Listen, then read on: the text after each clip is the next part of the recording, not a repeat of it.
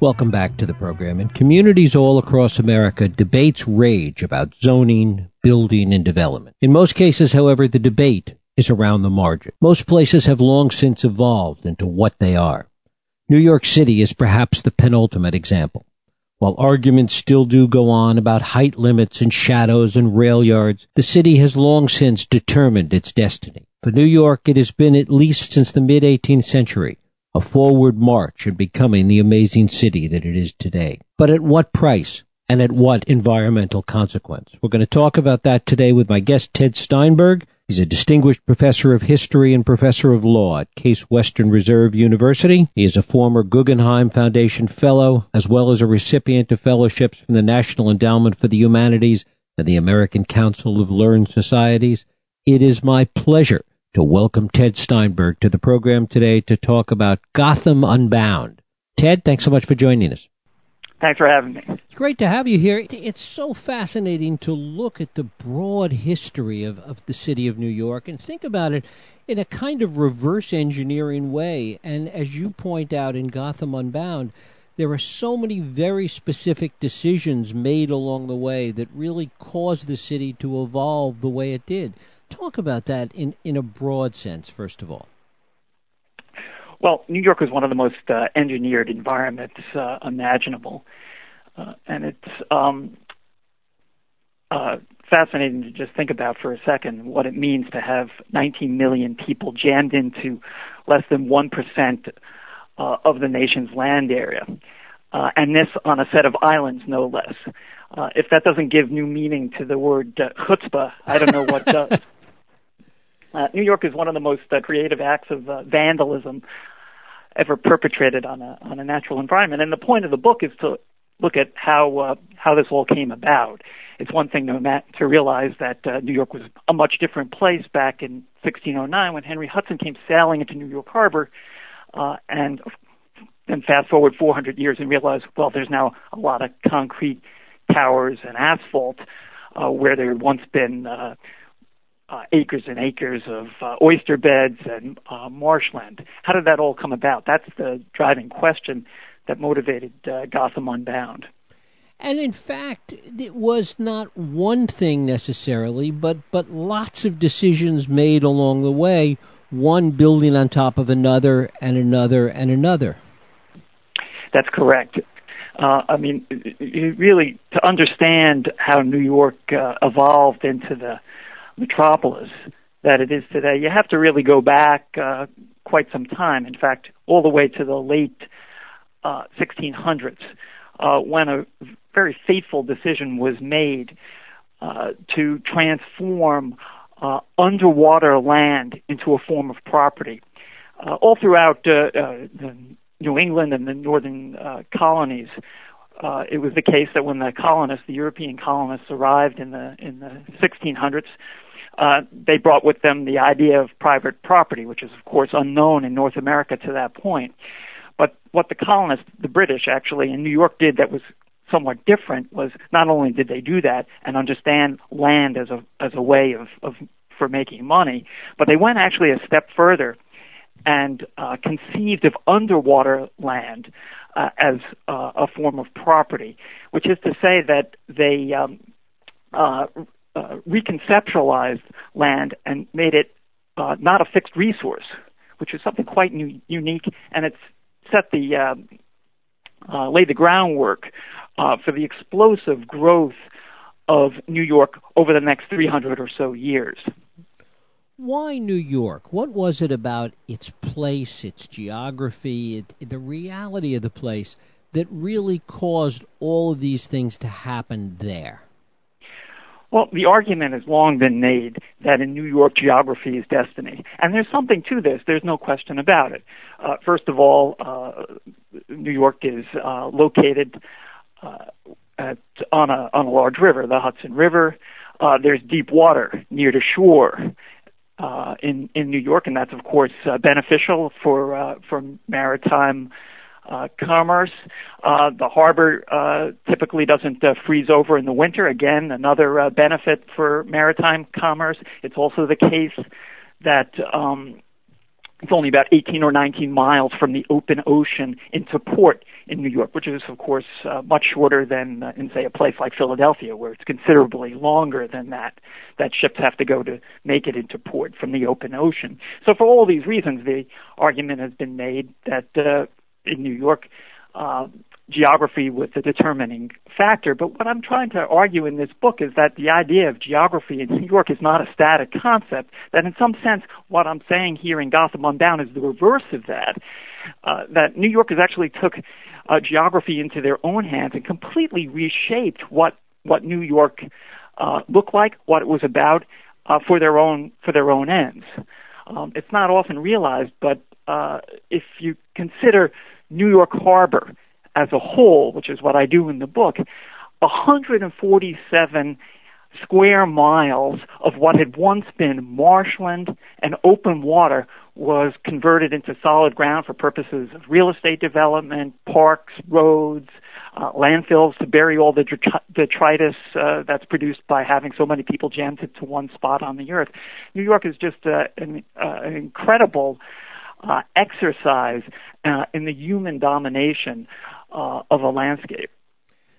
One of the things that comes up over and over again, and it relates to this issue of changing the physical landscape, it relates to decisions that were made along the way, and as you talk about dealing with 19 million people, is just the simple issue of garbage. Yeah, New York had a lot of garbage to deal with, and it's weighed very heavily on the landscape. Consider a place like Freshkills on Staten Island, which is I lived on Staten Island for a while, so I have some first-hand knowledge of this as well. That was a tidal marsh, and if you go back, actually not that far to the early part of the 20th century, you can get a sense from first-hand accounts of the magnificent natural beauty that was there to be found there in the Freshkills marshland. But beginning after the Second World War, during the golden age of American capitalism, the post-war economic boom that many people know about, Freshkills was turned into a landfill. And we now find there, instead of a tidal marsh, several mountains. Some of them, I think, are over 150 feet in height. Actually, not too long ago, I was standing on one of those mountains, and underneath me was buried watermelon rinds and soiled diapers and God knows what else. So what happened at Freshkills, and this, by the way, happened at other places throughout the metropolitan area, was that a low-lying marshland was transformed into a set of hills, or in Freshkills' case, kind of like a mountain chain.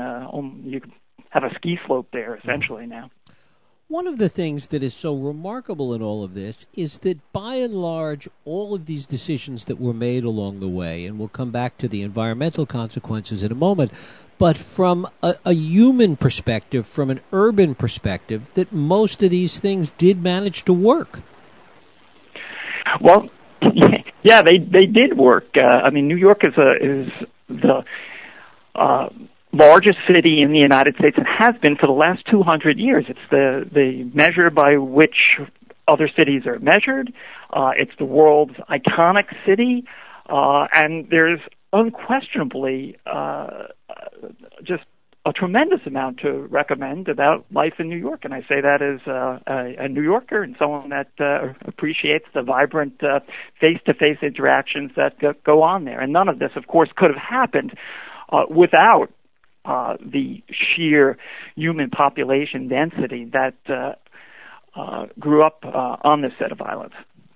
Talk a little bit about what some of the tipping points were along the way, some of the real critical decisions, critical moments that made New York, New York. Well, in the early 19th century, 1811, New York imposed a grid plan on the island of Manhattan. Now, grids were not particularly new at this juncture in history, but the idea of unfurling and slapping down a grid on an island was kind of a novel idea. What was the motivation behind that? It's a little difficult to tell because the documentary record is not as rich as we'd like to see, but it does seem like the commissioners of the grid plan were trying to engineer a kind of close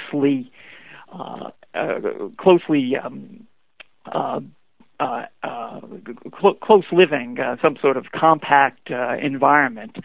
And that, of course, had enormous consequences because not only for real estate, it allowed the grid, that is, the land, to be packaged up and sold, but it helped to underwrite the high-density form of life that is with us today in New York. So that was certainly one important moment. Another one came just about 30 years later or so when the city of New York went off the island of Manhattan to import water from the Croton watershed, which is about 40 miles to the north in Westchester County. The reason that is important is that the dense form of life that the grid helped to engineer could never have unfolded in New York. Population density could never have reached the point that it has, for example, today, just based on the natural resources that existed on the island of Manhattan alone. So all this water from the Croton watershed helped her underwrite New York's explosive population growth, and it also helped to resulted in a major change to the ecology and biochemistry of New York Harbor. So those are two important events on the road to modern New York, and there are, of course, lots of others. The rollback of the wetlands. Even as late as 1900, there were something like 300 square miles of wetlands in a 25-mile radius of New York City Hall. Over the course of about 70 or 80 years, between 1900 and 1975, 1980 or so, those wetlands were reduced, roughly speaking, to just a shadow of their former selves, maybe reduced to about 20% are left today. So a monumental change going on here in terms of the decline of New York's marshlands. And together, all these developments, the creation of a market in underwater land, the emergence of the grid, the rise of a water supply that came from distant waters, not just the Croton, but eventually the Catskills and the Delaware, and the rollback of these marshlands helped to completely transform not just the geography of greater New York, but also the ecology of greater New York as well. Talk a little bit about the ecology. You talk about the fact that they're islands. I mean, things like Coney Island and Hoboken, New Jersey, were once islands unto themselves. Yes, that's right. The New York is just a giant reclamation project. At least you can think about it that way. Coney Island, as many people who've visited New York and who live there know, it's not an island. Well, it started out as an island, and the reclamation of Coney Island Creek, and through that the island was essentially attached to the mainland. Same story in other parts of New York as well. Flushing Meadows, where the tennis center is, was once a tidal marshland. It was once, you could say, a meadow. It's no longer a meadow, and again, the same set of forces unfolded there with respect to reclamation. In fact, New York's largest lake, freshwater lake, is now exists where there was once a tidal marsh, and the lake is, of course, a man-made concoction. Same thing again in the Meadowlands. The Meadowlands were once known for osprey and raptors, what have you. Not necessarily for football and for harness racing. So these are some of the geographic changes that have unfolded across New York that went along with a set of very important ecological changes as well. What role did developers play? And certainly Robert Moses, who you come back to, and certainly was a major figure in the development of New York, was a key player in this. Talk a little bit about it from a development perspective.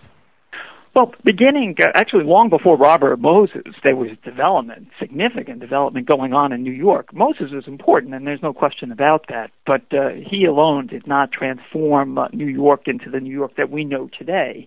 If you go back to the latter sort of middle of the 19th century, it's around then that the idea that New York's genius lay in its capacity for phenomenal growth in population and land values began to take root. It's around then that the institutions that helped to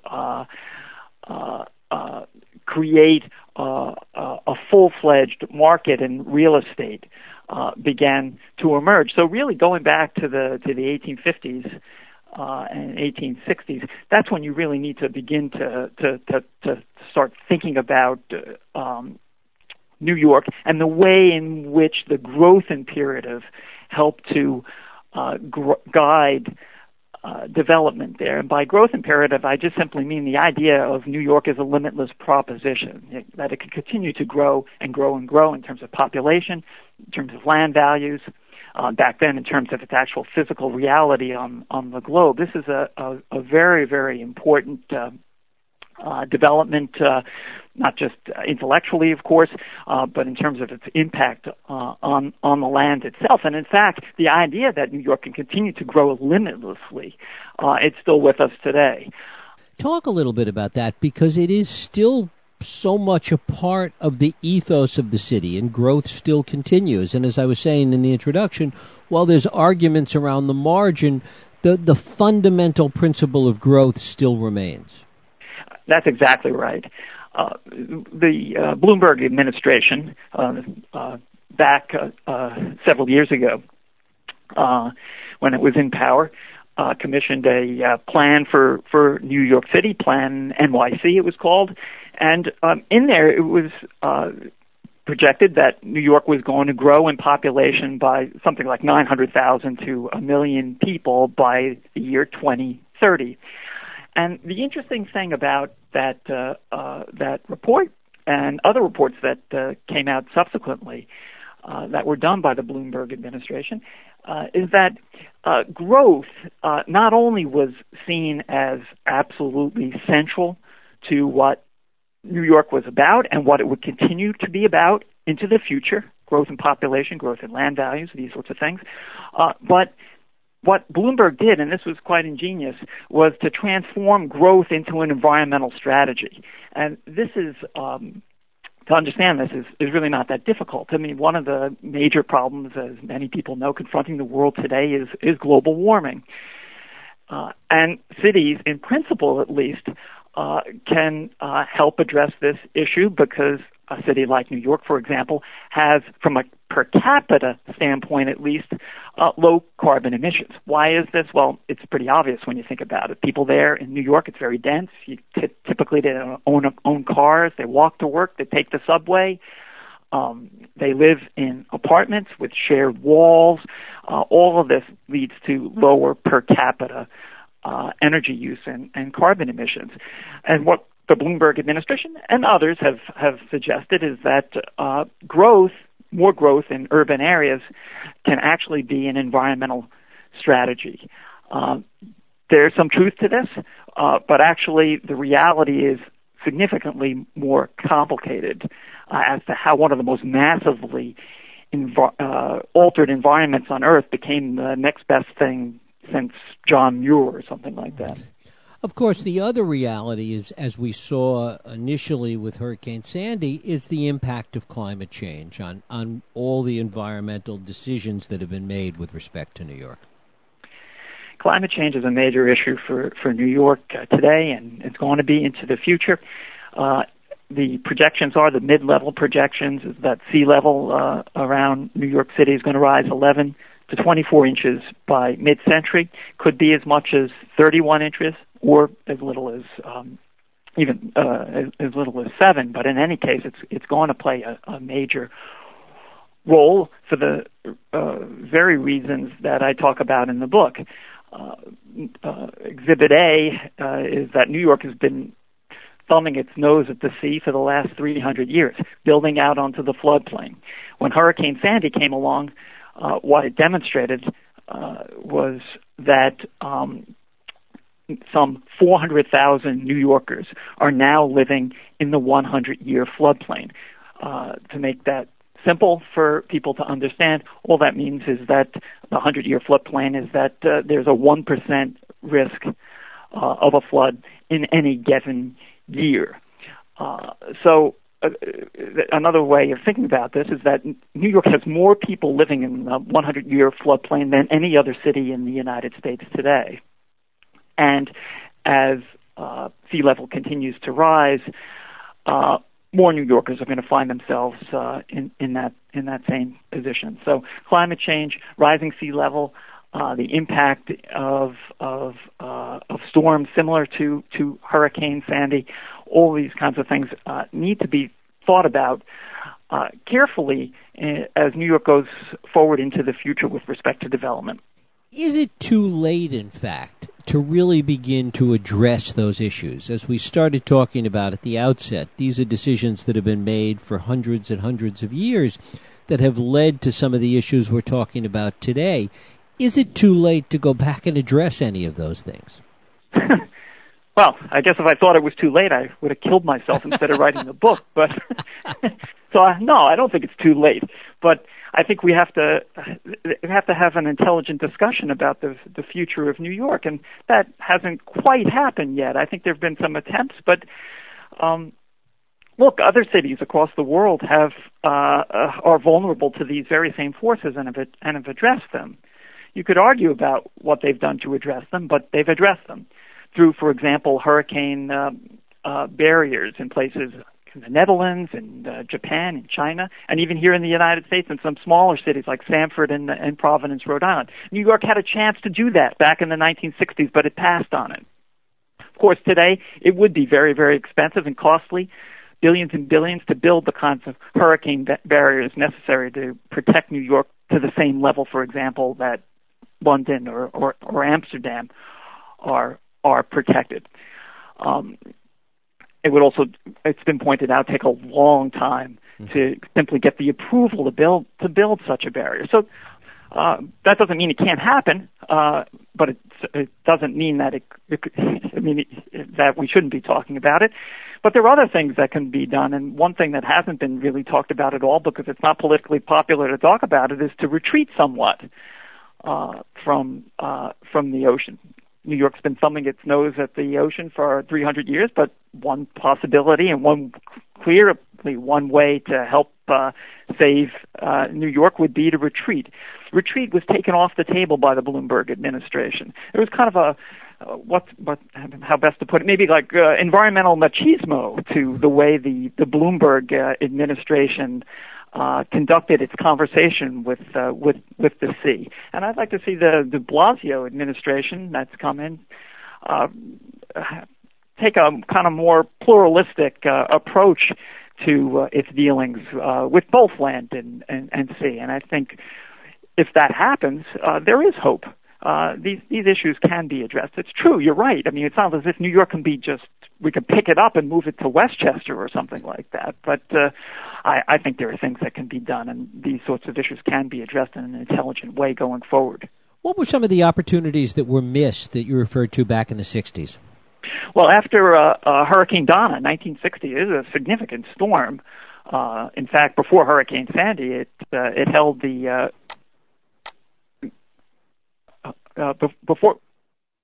before Hurricane Sandy, it held the record for the highest water level at the Battery.